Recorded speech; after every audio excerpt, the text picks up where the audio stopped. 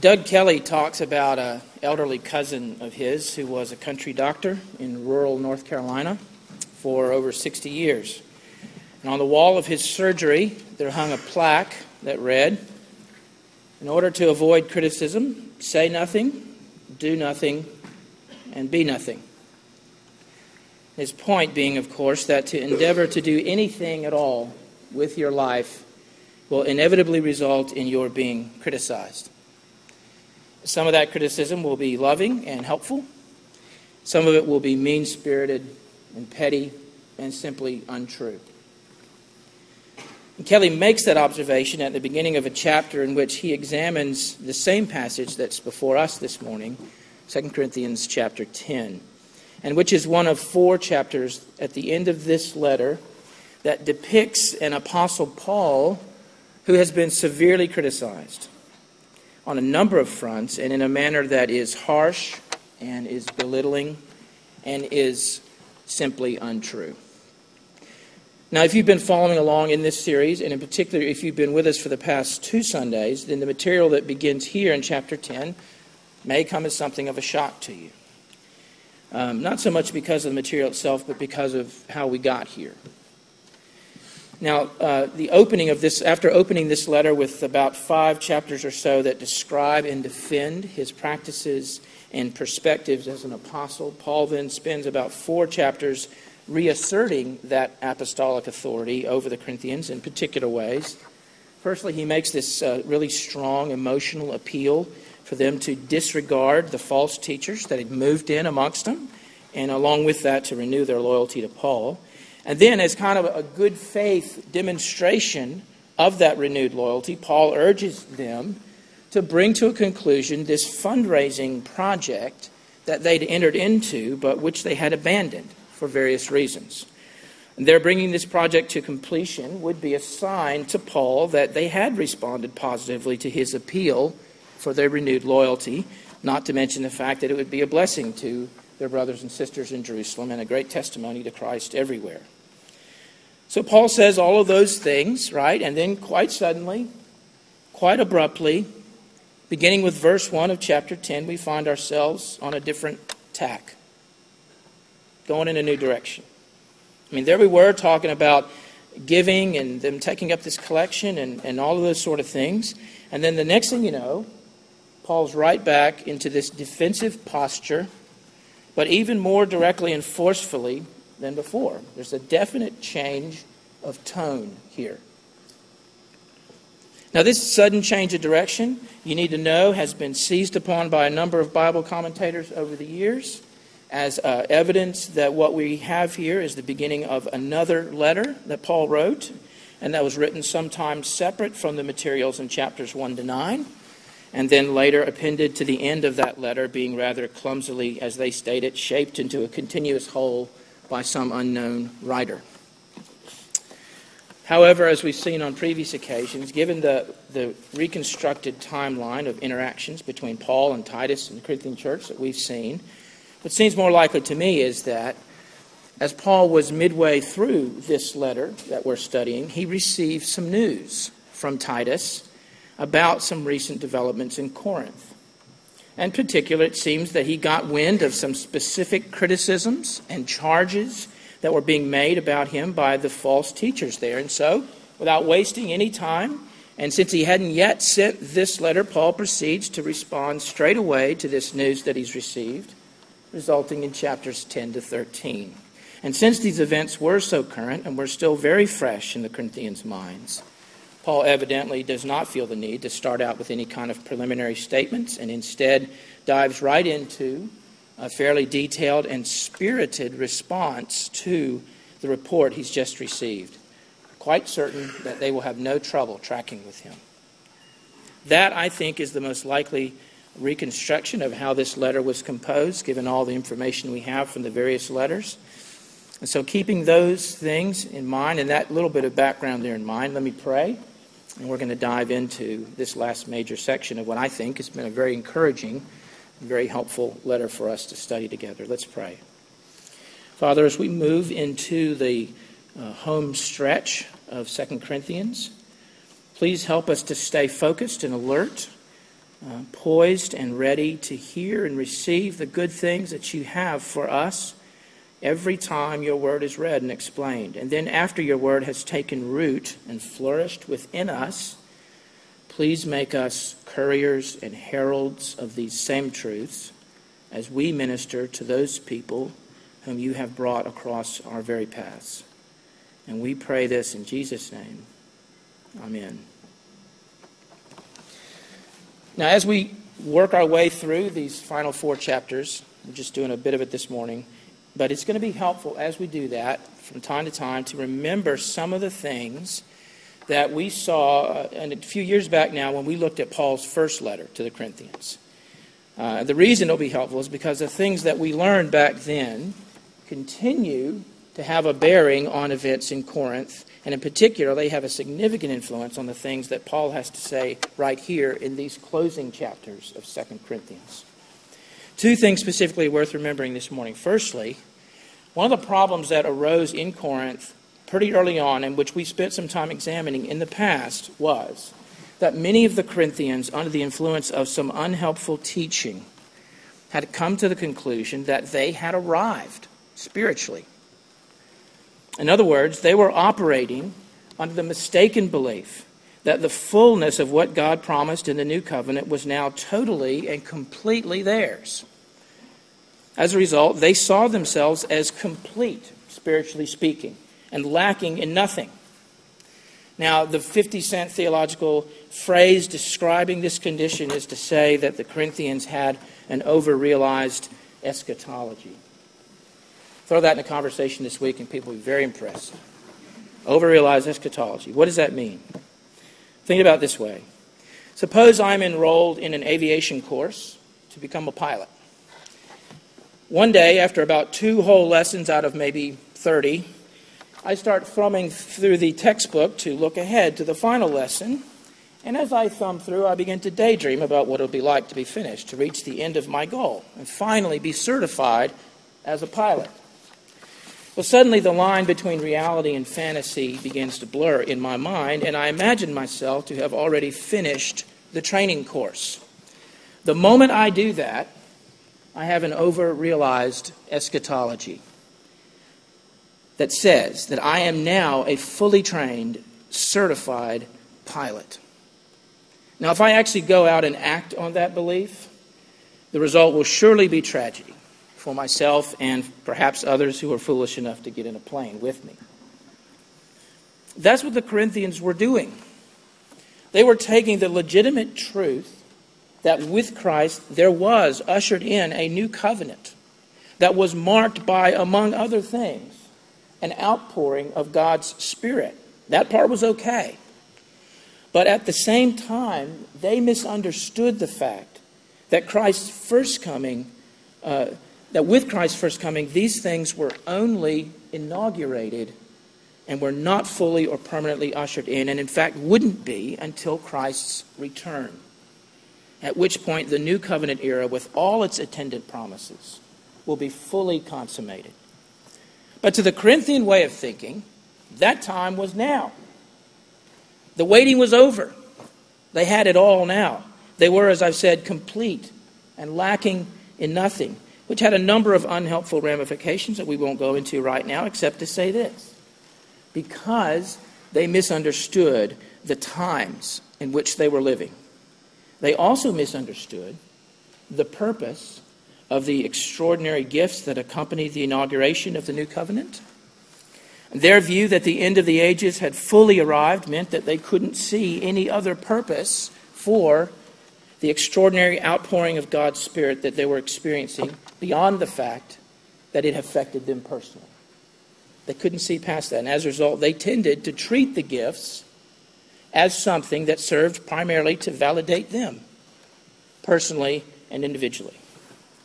However, as the book of Acts and Paul's and other New Testament letters make clear, because the end of the ages hadn't come, but had only been inaugurated, then the gifts actually had a different purpose, namely to authenticate what was yet to come. And what was that? It was the ministry of the apostles in establishing and expanding the church, and with that, the completion of God's written revelation, the New Testament. The sign gifts that demonstrated that the apostles and their ministry were in solidarity with Jesus' own new covenant ministry, and thus they were to be received as authoritatively, the apostles were to be received as authoritatively as Jesus himself. This in turn paved and prepared the way for the completion and the recognition and the acceptance of what remained of God's written revelation through the writings of the New Testament Scriptures. Once these were completed, the authenticating function of the gifts was fulfilled. But again, the Corinthians, because of their wrong-headed understanding of what time it was in terms of God's history, they missed the point and purpose of the gifts, and again tended to see them only as a means of self-authentication and personal enrichment. Which points to the other background issue to keep in mind, and that is simply the widespread immaturity of the Corinthian church, as evidenced in precisely this area, the gifts and how they were used in the church. In his first letter to the Corinthians, Paul reveals, hopefully you remember some of this, but he reveals with painful clarity the various ways in which the Corinthians' immaturity and lack of understanding regarding the gifts had created a great deal of hurt and confusion amongst the believers. In a nutshell, those believers in Corinth who had been blessed with the more overt and expressive gifts, like tongues or prophecy, regarded themselves as being somehow spiritually superior to their brothers and sisters whose giftedness was, shall we say, less exotic.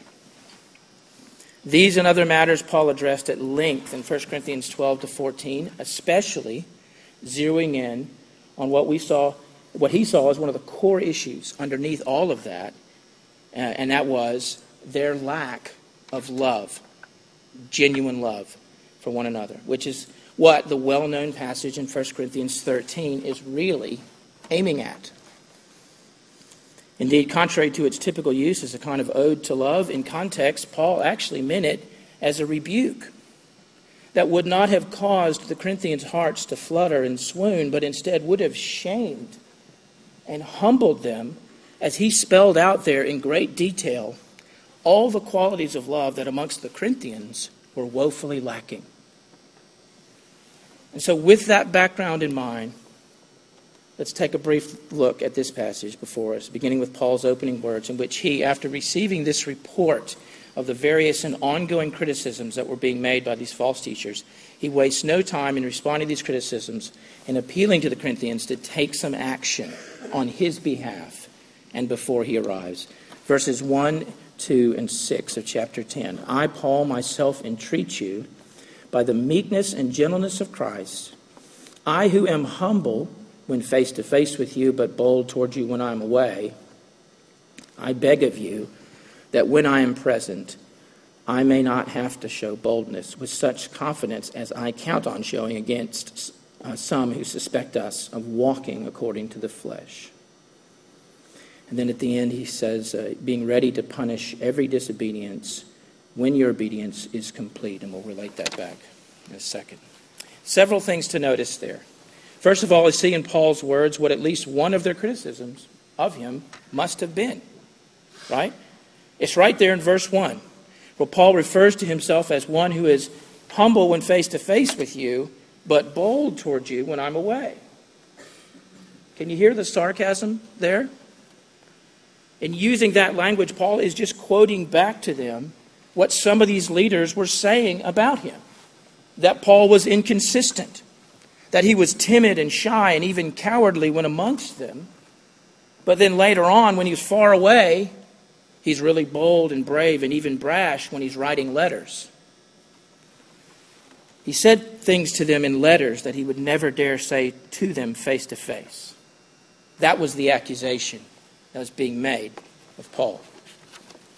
And so Paul addresses that criticism head on in verse 1.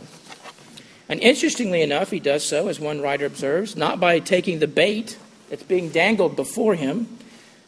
In other words, he doesn't jump up and, in keeping with their accusation, begin ordering them to do certain things, but instead he appeals to them again, and he does so not on the basis of his legitimate authority, which he could have done, but rather he does it on the basis of Jesus, who was his model and his example.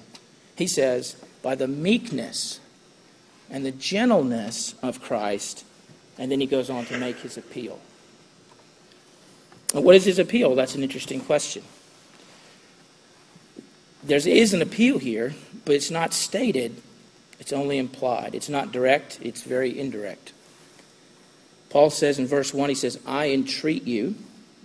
And he goes on to talk about the manner in which he does that with meekness and gentleness. He then repeats himself in verse 2 with, I beg of you. So I entreat you. I beg of you. And he follows that with an explanation of why he's asking them to do this as yet unnamed thing. And the reason essentially is because he'd rather not have to do it himself, although he's anticipating having to do it anyway. But he still hasn't said what it is, not explicitly. You see that? I mean, it's kind of a fascinating sentence. Anybody majoring in English here at LSU? I'd love to see them diagram this somehow. I'd like to see that. But anyway, even though he never says it explicitly, I do think the thing he wants the Corinthians to do can be found here by kind of backing into it. Notice the beginning of verse 2 where Paul makes it clear that his hope is that he will not have to be the one that shows boldness. So that's part of the answer. And whatever he's asking them to do, it will involve them being bold. Them showing some boldness on some part. To whom will this be shown? Paul says in the second part of verse 2 that while he's begging them to show boldness, he's still counting on having to end up doing it himself. But again, toward whom? He says, toward some who suspect us of walking according to the flesh.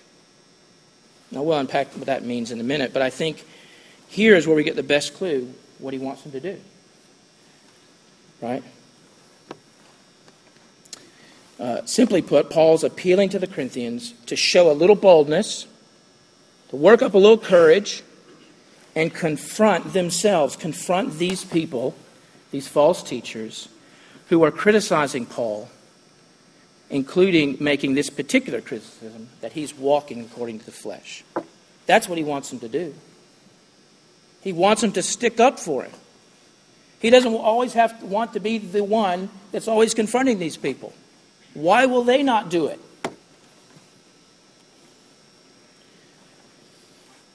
Let's be clear on this. It's not that Paul isn't able or willing to confront these people himself.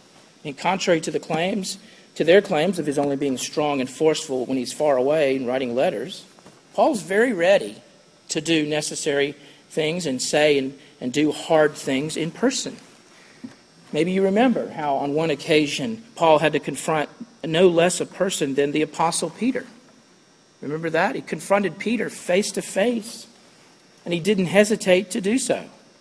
So it isn't that Paul is afraid or unwilling, it's that he would prefer that these people that he has spent so much time with, that he has taught so much to, and he sacrificed so much for, he would prefer that they would see these things themselves with their own eyes. And as I've said, it shouldn't be the case, Paul's thinking it shouldn't be the case that he's the only one that's getting worked up about all this and what they're doing. They ought to be equally concerned, and that's what Paul wants here. That's what he'd rather see happen. He'll do what needs to be done. No question about that, but it would be infinitely better if he didn't have to do it himself. That's the hopeful outcome expressed at the end of this section in verse 6. Paul's point there is simply that he's ready to deal with the disobedience of these impostors, that is, to add his response to the actions taken by the Corinthian believers once they have, in obedience, responded to his appeal to confront these men themselves. That's the outcome he'd prefer. Well, after entreating them and begging them to give him a little help here, to take up for him, at least a little bit, Paul goes on, nevertheless, to respond to this criticism that's been expressed. That is, that he's a person who's walking according to the flesh. 2 Corinthians 10, 3-6. For though we walk in the flesh, we are not waging war according to the flesh. For the weapons of our warfare are not of the flesh, but have divine power to destroy strongholds. We destroy arguments and every lofty opinion raised against the knowledge of God, and take every thought captive to obey Christ, being ready to punish every disobedience when your obedience is complete. The first thing Paul does by way of response to this criticism is to clarify his terms. He admits up front that he does walk in the flesh, but not in the sense that they're meaning it. While there are other places in some of Paul's writings where he uses this phrase of walking in the flesh to refer to sinful patterns of living, the context here makes it clear, I think, that he doesn't have that usage in mind. And actually, for that matter, I don't think that his critics had that in mind either, at least not on this point. If you remember from the introduction, I talked about how one of the ongoing problems in Corinth had to do with their misunderstanding of the times in which they lived, and in particular with the very unhelpful effect that misunderstanding had on the way that they viewed the gifts, and how, as a result, they tended to place more value on the more ecstatic, the more overt expressions of the Spirit that were taking place in that era. And one of the reasons that the Corinthian congregation struggled so much in those areas was because the counterfeit leaders that had moved in amongst them were very likely encouraging it. From what Paul says here and in several other places through these final 4 chapters, as we'll see, these leaders were personally given to engaging in ecstatic utterances. Apparently they claimed to have visions and to have had certain revelatory experiences. They relied on impressive letters of recommendation. We've seen that in the past. In short, they seem to have been very much taken with these kinds of showy or outwardly impressive sort of things that they regarded as the hallmarks of spiritual power and authority. One guy describes it like this. He says, one gets the impression that these leaders were probably quite charismatic, both in terms of their personality and in their employment of ecstatic utterances and claims of visions. They were likely bold, brash, showy, loud, projected an image of power and authority. And they resented Paul, who was not that way, but who was meek by comparison, who relied not on personal charisma, but on the Spirit's work, who believed that the power for ministry was in the gospel proclaimed, not in demonstrations of power, who believed that God's strength is most clearly seen in the midst of human weakness, and that human shows of power and strength only obscured where real power and authority could be found. In short, they resented Paul because he just wasn't like them. He wasn't an eloquent speaker. He didn't rely on other people's commendations, just his own track record. He wasn't a physically impressive or powerful person. In fact, he had a lifelong physical ailment that troubled him a great deal and possibly was very off-putting for other people to see. He chose not to receive money for his labors, and as we've just seen, his resume, at least what they knew of it, was lacking in supernatural encounters and revelatory experiences. That's what his critics meant, you see. That's what they meant when they accused him of walking in the flesh. Paul's response then was to admit that he did walk in the flesh, meaning that he saw himself as an ordinary guy making his way in the world like everybody else. However, even though that was true and Paul was prepared to admit to that kind of walking in the flesh, he's not at all willing to say that his ministry was this worldly or ordinary, or that his gospel work was lacking in spiritual power or authority, or that he relied on mere human resources to get the job done. To be sure, Paul's approach was very different from theirs. And while they placed great emphasis on that which was showy and outwardly impressive, Paul's weapons of spiritual warfare, on the surface at least, were not nearly as exciting. Paul does not go into, he doesn't explicitly enumerate what these weapons are in this passage. But if you go to one of his other letters, say Ephesians 6, for example, you'll see there a description of what Paul regards as essential elements of spiritual warfare or ministry. Things like truth, righteousness, faith, salvation, prayer, the Word of God. Over against the spiritual pyrotechnics of his opponents, Paul's reliance on such paltry things as prayer and preaching seemed positively mundane. It was walking in the flesh, as they accused him. And yet, as Paul indicates here, the proof is in the pudding. The indicator that Paul's seemingly mundane approach to ministry was divinely powerful could be seen in the way that God had used it over and over again to destroy strongholds and arguments and every lofty opinion that raises itself against the knowledge of God, and to take every thought captive to obey Christ. The stronghold, historically, is that part of a city, typically a tower of some sort, that lay behind the walls and to which the people would retreat as kind of a last resort to defend themselves from the invaders when the external walls are being breached. You see scenes of this in Lord of the Rings several times, that kind of thing. Well, Paul uses that imagery to describe the mental positions or worldviews or arguments that people use and which they feel are impregnable and can hold God's truth at bay.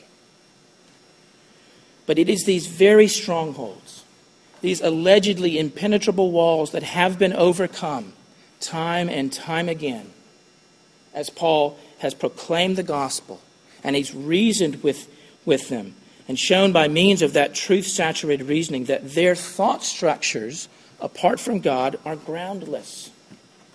And they are not capable of supporting the weight that is routinely placed upon them. And so in response to that first criticism, that he's inconsistent, he's meek when present, and forceful and abrupt in his letters, Paul shows that it's not that he's being inconsistent, it's just that his goal always is to model the meekness and gentleness of Christ whenever possible. But that goal and hope does not prevent him from exercising boldness in doing and saying hard things when he has to. And that's something that admittedly he wishes the Corinthians would be willing to do on his behalf, especially on this occasion. And then in response to the criticism that he's walking according to flesh, which is his opponent's way of discrediting his ministry and saying that it lacked real spiritual power and authority, in response to that charge, Paul asserts that while his ministry does not look like theirs, and his emphasis is upon things that they regard as powerless and mundane, it is nevertheless the genuine article. And it's fully infused with divine power and authority. And the proof of that was staring them right in the face. The way that his ministry had repeatedly been used by God to tear down strongholds of doubt and unbelief. And it resulted in more and more people turning to God with minds that were no longer captivated by that unbelief, but instead were now captive to Christ. Now, there'll be more to say about all that in our next study or in future ones on this section, but for now we're going to stop there, and just with the minute or so remaining, I just want to highlight very quickly two things from within this passage. Firstly, don't be fooled. Don't be fooled by Paul's defense of himself here into thinking that he felt inferior or insecure about who he was or how God had put him together. Now, he's going to say more about this later on, but the reason that Paul is taking on these teachers is not because he's feeling defensive. It's not because he's personally worried about what they think about him, or he's not doubting God's wisdom in making him the way he was. If it weren't for the negative effect that they were having on the Corinthian church, I'm pretty certain Paul wouldn't have even bothered to say anything to these people. But the fact is, they are having a huge impact, and Paul wants to stop it because of how it was affecting the Corinthian believers, not because he had any doubts about what God was doing with him and through him, as unimpressive as he was to them. Paul knew full well that God was perfectly capable of working through his most profound weakness to accomplish his purposes. And Paul knew the issue then really is not his ability, it's his availability. One writer commenting on this made this observation I thought was helpful. He says in Exodus, right, Exodus chapter 3 and 4, Moses is called by God to do a humanly impossible task in leading all these slaves out of their captivity under the world's greatest military power. Verse 10 of chapter 4 says, Moses said to the Lord, Lord, I have never been eloquent, neither in the past nor since you've spoken to your servant. I am slow of speech and tongue.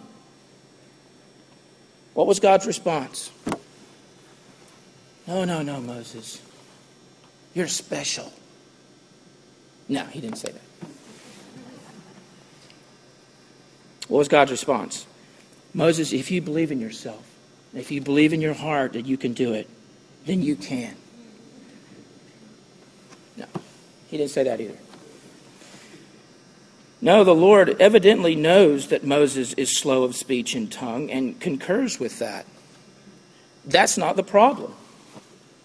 The Lord said to him, who gave man his mouth? Who makes him deaf or mute? Who gives him sight or makes him blind? Is it not I, says the Lord? Now go. I will help you speak and will teach you what to say. In other words, God said, I'm special. And I'm telling you to go. And I'll give you everything you need. Just go. This, as the writer goes on to say, is something we need to hear and understand at the deepest level of our life. The providence of a loving and wise God in using the weakness of our background and our current difficulties as well as our strong points to enable us to be service to Him. Paul understood that.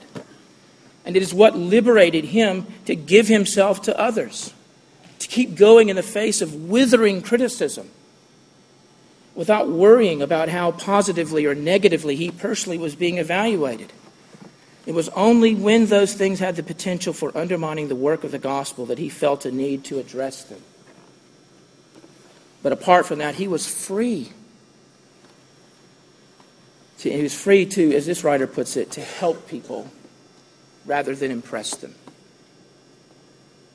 When you don't feel like you have to impress people, just help them. There's huge liberty in that. Pray for the grace to know that freedom. Second thing is this. Two quick parts to it. The first is simply to say that these verses are a good advertisement for what in theological circles is called presuppositional apologetics. That's a fancy expression that simply refers to the practice of defending the Christian faith by doing the very thing that Paul says he committed himself to doing here. Destroying strongholds. Addressing the arguments and thought structures of the people he encountered. And destroying them or tearing them down. Not in a violent sort of way, but rather in a way that shows their poverty and their weakness and inadequacy as an anchor or a point of reference for someone to find any kind of meaning or purpose. A lot more can be said about that. I simply refer you to Richard Pratt's book, Every Thought Captive, as a great place to learn about what it might look like to imitate Paul in this practice. The second part of that, and here's what I don't want you to miss, is that Paul's goal, keep this in mind, his goal was to destroy opinions that were raised against the knowledge of God, not the people who held them. In other words, when Paul presented the claims of Christ to people and reasoned with them about their alternative worldviews, he wasn't just trying to win an argument. He wasn't trying to tear people down or hurt them as if he was punishing them for not believing rightly. His goal, on the contrary, was to tear down the stronghold to which they'd retreated, right? To liberate them from that hopeless worldview and instead to see them become captives, willing captives in their hearts and minds to the Lord Jesus, just as he had become. That was the goal. That was the spirit behind his evangelistic endeavors. And that's something we need to pray for as well. That God would give us that kind of perspective, and that kind of desire, and that sort of faith to trust God as Paul did, to use the spiritual weapons that he's made available, as outwardly unimpressive as they might be to some, and by truth and faith and prayer and the proclamation and application of his word, make ourselves available to be used as instruments of his divine power and mercy. Let's pray together.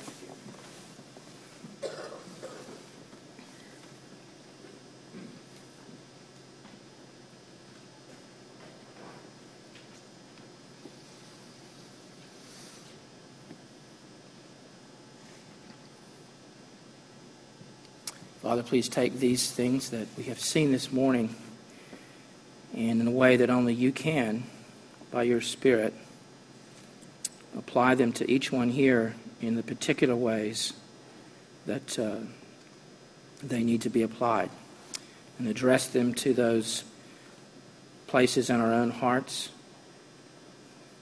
where they will be effective and they'll break through and get behind our callousness and hardness of hearts. And Father, shape us by this. Make us look more like your Son. Cause us to love him more and more with all the evidence that attends to that. We pray these things in Jesus' name. Amen. We'll now take up an offering for those who want to support the work of the church.